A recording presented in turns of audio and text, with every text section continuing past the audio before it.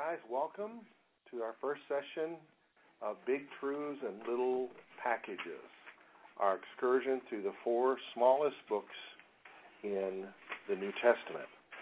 The first two books we'll look at, since we just completed 1 John, is 2 John and 3 John. As you can tell, they're about the same page. It is believed that either of these books was written on a single sheet of papyrus, like a postcard. Thank God for the invention of writing and the ability to communicate beyond one's own presence to multiple people. And thank you, Lord, for preserving these books for us. With that being said, let's pray, and then we'll dive in. Father, we just thank you for this opportunity to gather together and to look at your word. And Lord, we pray that you would speak to our hearts in Jesus' name. Amen. The canonization of the Scriptures involved Constantine bringing church leaders together to help them facilitate their organization more, because up to that point they were illegal. They were an underground church, per se. They got to come out of hiding and meet, and they brought their manuscripts with them and began to hash it out, duke it out, debate it out, which books were helpful and which ones weren't. Some people say we have the Roman Catholic Bible. Roman Catholic priests threw out books out of the Bible and we need them back. Well, that's not exactly the way it happened. Rome obviously began to get involved, but it was 2 or 3 emperors later before the Romanization thing really began to take hold, and corruption, politics began to take hold, and the preachers became employees of the state and all that stuff that's not good. The groundwork for canonization of the Scriptures began when the church was underground, basically, and so they began to share their books, and so no doubt various copies of the same books would arrive, so that we don't know whether or not 2 John was brought up at that meeting in 321 A.D. at the Council of Nicaea, where this happened. But if they brought it, it was no doubt on one single piece of papyrus. It is definitely believed, and I believe it as well, that it's written by John, the same John that wrote the Gospel of John, the same John that wrote his first letter, his second letter, and his third letter.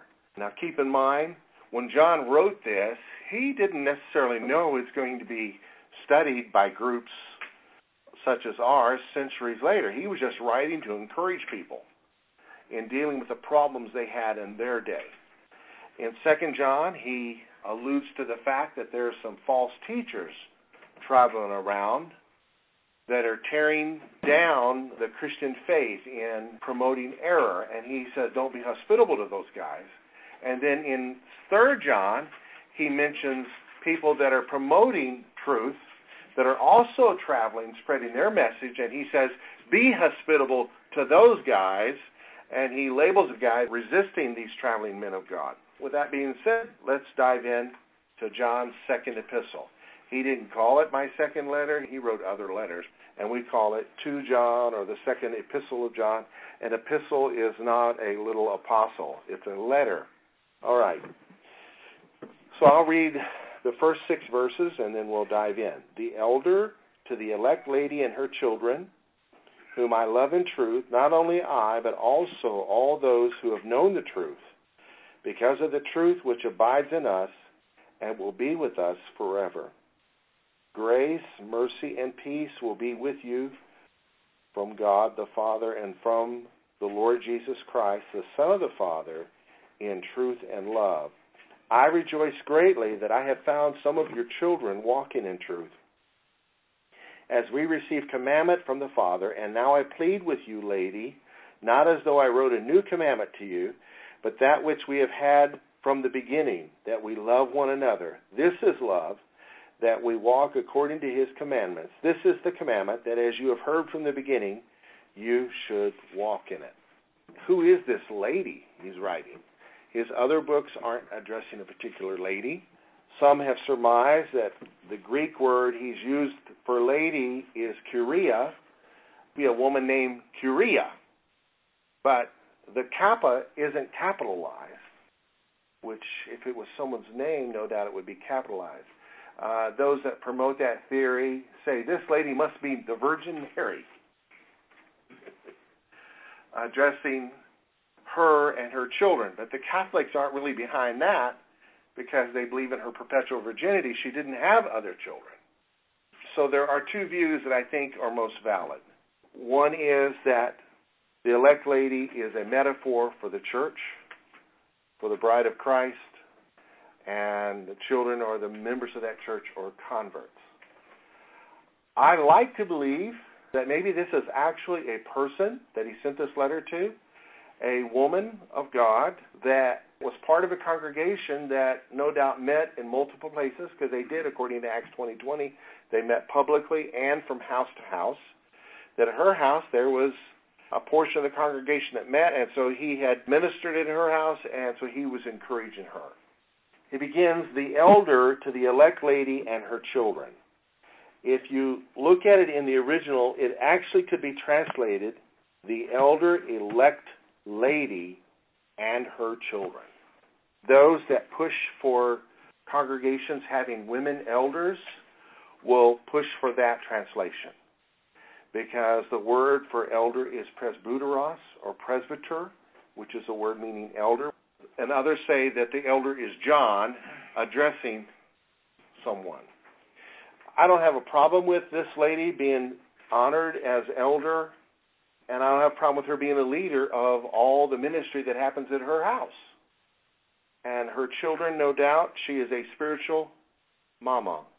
And God knows we have women like that in our church, and all churches have those. You take the spiritual mamas out of the church, churches are going to die. And so he's honoring her and expressing affection for them, whom I love in truth. Or I truly love you guys. And not only I, but all those who have known the truth, because of the truth which abides in us and will be with us forever. Now, he's using the word truth a lot here, which I believe he's pointing to the gospel, the truth that abides in us and will be with us forever. Now, what's going on in his era is error. Just like we have error in our day, there was errors in their day. There's men that will ride their bicycles and wear their black ties and their name tags to your house and tell you they believe in Jesus, but they don't tell you they believe Jesus is the brother of Satan, and that Jesus' father used to be a man, and there's actually a whole other God that they don't know much about him, but God the Father is a man that worked his way up to godhood. They don't tell you that they believe God the Father lives on a planet Kolob and that all of us were born there before coming here. They don't tell you that we possibly could be centuries old before coming to this planet. They don't tell you all this stuff. They're peddling a different gospel of Jesus that was not divine but worked his way up to godhood. This is not the truth of the gospel. And yet, they're nice people. Well, they had this kind of thing happening then. The church world in which we live is exploring different ways to reach the lost, to make the church more accessible, sinner-friendly, as it were. And I have a lot of respect for that emphasis. We've done a lot of changes here because of that, because the church can repel unbelievers by the words we use, the language, the Christianese we use. We all understand each other, but an unbeliever who has no biblical background may not know what in the world are we talking about. You know, somebody walking up to him and say, hey, brother, are you saved or are you lost? He'd say, well, we're not related, and I know where I'm at. You know, he may not relate. So we have to change our methods. But there's some that are taking this approach too far, and they're changing the message. Well, people won't become Christians if you tell them that the blood of Jesus was shed for them. That's gross. Or if you tell them that Jesus died as a substitute, that's child abuse. I mean, this stuff's really happening right now. Guys like Rob Bell came out with this book called Love Wins. God gets what he wants, so everybody's loved. It's basically the message of universalism. If you go to a funeral in Texas, pretty much everybody, even members of our church, when they talk, they sound like universalists. But the truth is, Jesus said he's the only way to the Father. Without him, there is no hope of eternal life. That is the truth. It's not popular. It appears to be offensive to unbelievers, but you know what? The Bible acknowledges that. It says the gospel is a stumbling block. The gospel is foolishness to those who don't believe. So we need to remove the human offensiveness of our methods, but hold to the truth. And so this is John's concern in writing this letter, encouraging this church to hold to the truth. What were two errors floating around in their day? One was Gnosticism, that is, believing in a superior revelation. Gnostic is the glorification of knowledge. Taking stories from the gospel and turning them into metaphors. Well, this isn't really true, and Jesus didn't mean that. He just threatened people to get them to straighten up. It even went so far as to say that Jesus wasn't God. He was just a man. And others went too far the other way. Jesus wasn't man. He was a spirit. There actually came a split in the Eastern Orthodox churches between what's called the Chaldean or Chaldean order and the Coptic orders over these issues. And the Coptics have been accused, and I think there's a certain amount of truth in it, where they so glorify Jesus and so downplay his humanity that they believe other people preach a corrupted Christ. The denomination I was raised in the nation of Ethiopia, I wasn't raised in Ethiopia, but one of their leaders in our denomination in Ethiopia got switched doctrinally by the Coptics and began to rebaptize all the denomination's members from in the name of Jesus to in the name of Jesus who's fully divine, and began to preach that we had a corrupted Christ, but now we need to have an incorrupted Christ. And so these things are divisive. These things are not the pure truth. These things are distractions, and we've got to be aware of this kind of thing. And so John is praising this church for their stand in truth, and he gets into praising them and then giving them a greeting, and then he begins to affirm the truth. Verse 3, grace, mercy, and peace be with you from God the Father and from the Lord Jesus Christ, the Son of the Father, in truth and love. Emphasizing the deity of Jesus in his greeting, and he's emphasizing three important things that we all need. We need grace, we need mercy, and we need peace. Peace that passes understanding, peace that comes from God. I've heard it said that grace is God's unmerited favor. It's when he gives us that which we do not deserve. And mercy is also God's favor where he doesn't give us what we do deserve. Amen. I like that. Peace is the absence of enmity, the removal of division. Anxiety, anguish is remedied by the peace that God gives us. It comes from his Spirit through the finished work that Jesus wrought on the cross, securing our salvation, and the division between us and our Heavenly Father has been remedied through his work on the cross. That is the gospel. If we water that down, if we tamper with that for the sake of gaining members or popularity or not being made fun of on TV, we are in error. And John would rebuke us. All right, verse 4, I rejoice greatly. If you know what rejoicing is, watch a Cowboys game when they score a touchdown. That's rejoicing. He rejoiced greatly that he found some of your children, or these people's converts or disciples, walking in truth as we have received commandment from the Father.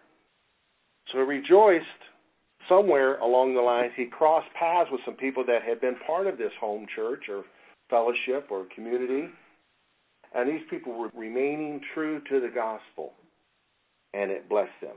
And now I plead with you, lady, verse 5, not as though I wrote a new commandment to you, but that which we have had from the beginning, that we love one another. This is love, that we walk according to his commandments. This is the commandment, that as you have heard from the beginning, you should walk in it. I believe he's referring to the commands of Christ, not so much the commands of Moses. Christ came and filtered the commands of Moses, as it were. He embodied them, and he elevated them to levels of the heart. The commandments about Sabbath, he fulfilled. Come unto me, and I will give you rest. The next chapter, he begins to break all their Sabbath traditions. The entire next chapter. Healing a guy on the Sabbath, picking corn on the Sabbath, doing this on the Sabbath, healing multitudes on the Sabbath. Why? He is our Sabbath rest. He's the fulfillment. The Sabbath law points us to our Redeemer. Not killing, he made that a matter of the heart. by commanding us not to hate. If you hate, you got murder in your heart. Adultery, if you lust, you got adultery in your heart. Coveting, he said, do unto others you would have them do unto you. Love your neighbor as yourself. He said all the law on the prophets hangs on loving God with all your heart, soul, mind, and strength, and loving your neighbor as yourself. So it all flows out of love, his love, not this sloppy love that the world teaches, that if you love me, you'll just approve of everything I have going on in my life. Now, that doesn't mean we have to walk around being the world's micromanagers or inspectors of everybody's sins. At the same time, we walk in love and we're congenial with unbelievers because we want to win them to Christ, right? And so we run around as judges condemning folks. That's going to impact that. And so the church is to be a place of love, but also a place of truth. So you notice he emphasizes truth in these first 6 verses, and he emphasizes love. There's a verse in Ephesians that talks about speaking the truth in love. We speak the truth in love. Truth without love will kill you. And love without truth ceases to be love. Love is to let your children go outside and play and just have a good time and not be worried about getting hurt. But truth is, they can get hurt if they're not careful. So truth says, stay out of the street. So if you just have love, have a good time. Without truth, your child can be ran over. So love without truth ceases to be love. It's unloving to not warn your children about the need for safety and not being stupid. Truth without love will kill you. It's like an ear of corn. My dad uses this analogy, an ear of corn that you can grind up and feed to livestock, feed to your birds or your chickens, and help them grow, or you can take the same ear of corn and not grind it up and whack him in the head and kill him. So I need truth, but I need love to come with it.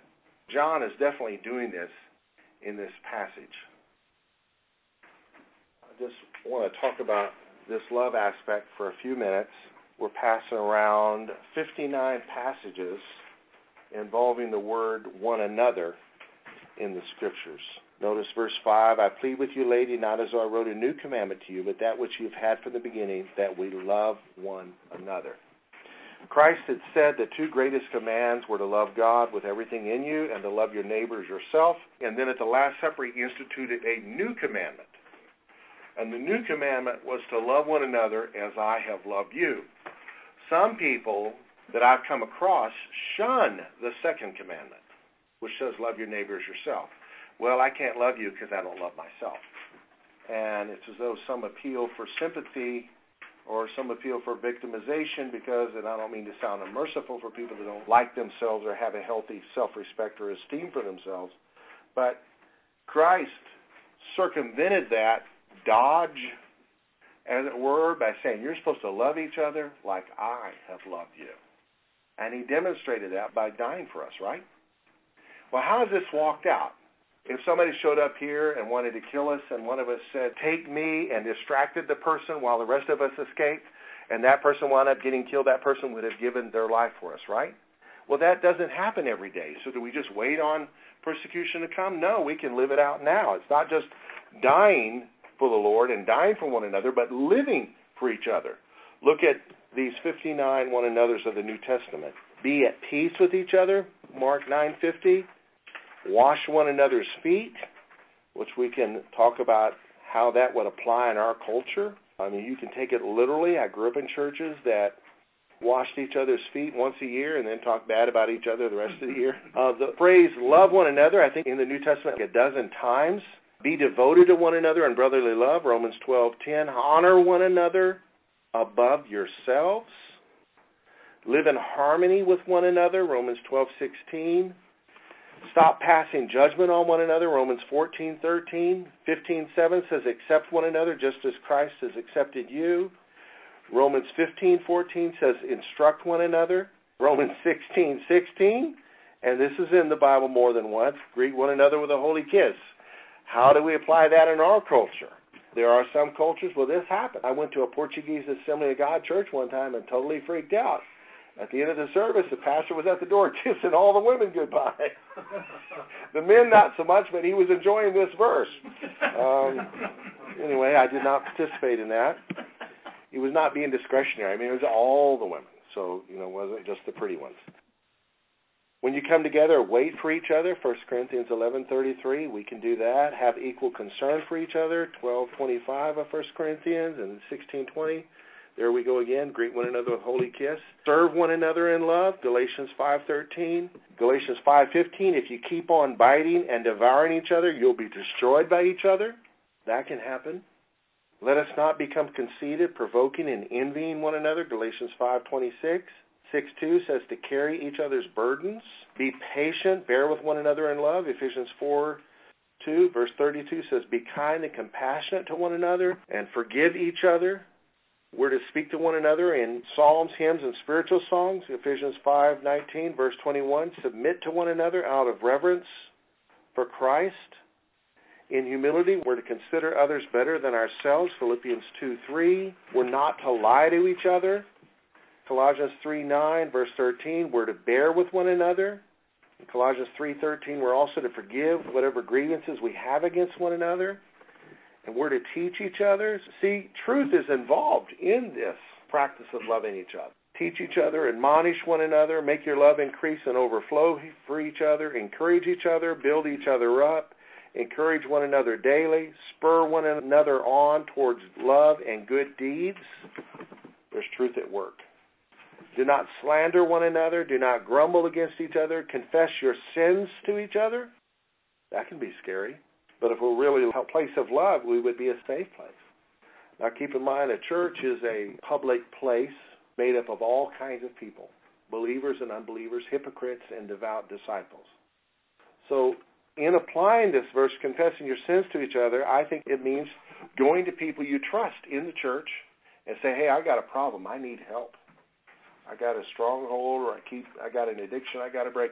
I need help. I don't think it means to get up on Sunday morning and blurt your stuff out so the hypocrites can condemn you, judge you, mock you, or whatever. You don't cast your pearls before swine. There's ways to apply these things without dodging applying them. Just because Sunday morning is not the perfect occasion, there are other occasions to apply these verses.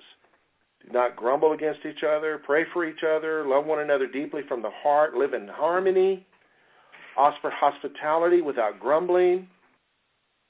Each one should use whatever gift he has received to serve others, 1 Peter 4:10. This is serious stuff. This is beyond regular weekly attendance, filling out a tithing envelope and reading a chapter a day in your Bible and praying, Lord bless us for no more. This is our life.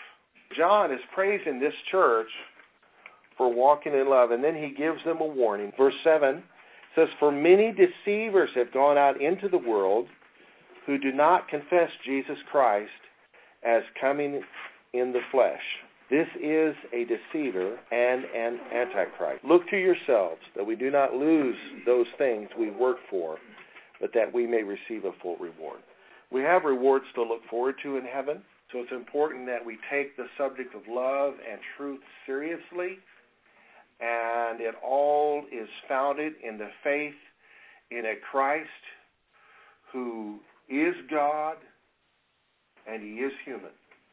And I have heard people dodge his command by saying, well, he was God. He could say that. True. But he is also human. And he lived that as the Holy Spirit helped. Philippians says he laid aside his divine rights and lived fully as a man. I believe he did that for us as our example, that we might follow in his what? In his steps. So to deny that he lived in the flesh, to deny that he was a human, sabotages the Christian faith. Do you see that? As much as denying he was God. It sabotages the things he said. Well, he is God. He could say that. Somebody confronts somebody about their lack of love. They say, well, I'm not Jesus Christ. As if that's an excuse. Right? Instead of, forgive me, I need help, I'm not Jesus Christ. That comes from error that has somehow found its way either through our forefathers or somebody we heard in a bar somewhere. Where did that come from? That is Antichrist. That's a different Christ. Verse 7 again. Many deceivers have gone out into the world who do not confess Jesus as coming in the flesh. Many deceivers have gone out into the world. There's all kinds of deception out there. Many of them. And we've had a few come through here. We've lost some people because of them. I give you an example, and I will name this man. His name was John Clark, and I heard about him from 3 other pastors in the city where he had done great damage. When they called me, their stories corroborated each other. They didn't come to me as a group, but they called me. So this guy's named John Clark. Beware of him if he comes. This is what he did at our church. And all 3 stories lined up. Now, guy number 3 had a warning, but he didn't really deal with it as quickly as he should have, and he regretted not doing so. So we dealt with it swiftly, and even in dealing with it, which I'll share with you in a minute, we lost some people. John Clark would come to church, looked like a normal guy, white guy, about 5'8", 5'10" maybe. Nice-looking guy, jeans and T-shirt. He had showered, obviously. He got himself presentable to be in public. He would go up to the altar during worship, kneel down, and just begin to cry. And cry, and cry, and cry. Church like ours, people would gather around him and console him and pray with him. They would kind of get to know him. He would come back the next week. This over a period of weeks. It wasn't long till he would begin to shake violently, and it would disrupt the service in such a way and take people's attention away from worship to John. And so this after service would give him more attention.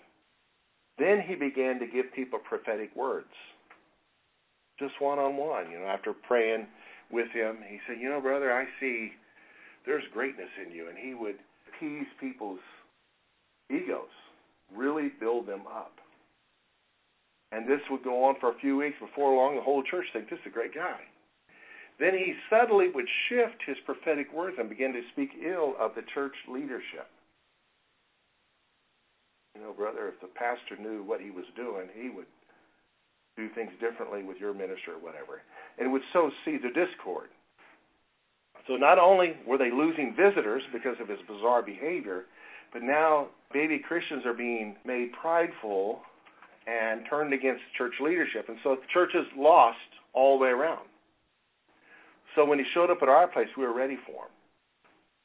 He went forward one Sunday, and there was the loud crying. Okay, this is the guy. So I got to know him afterwards. Other people did. It's fine. Second Sunday, here comes the shaking. So I had men ready. And, I said, we don't know what's the Lord and what's not the Lord. Let's not interrupt the Lord and have him draw attention away from worship. Let's help him find a place to pray in the back. John, let's go on to the back. Well, congregation doesn't know this. I haven't told them any of this. So what people see is a couple of big guys in the church help the guy get up. He's shaking, and they help turn him around, and they're walking him to the back, and he just walks right out the door with them at his side. So it looks like we threw a man out of church for experiencing the Holy Spirit. One interpretation. Yeah, that's what it looks like. Well, I crossed paths with him that week. We lost some members because we were quenching the Holy Spirit at the coffee grinder.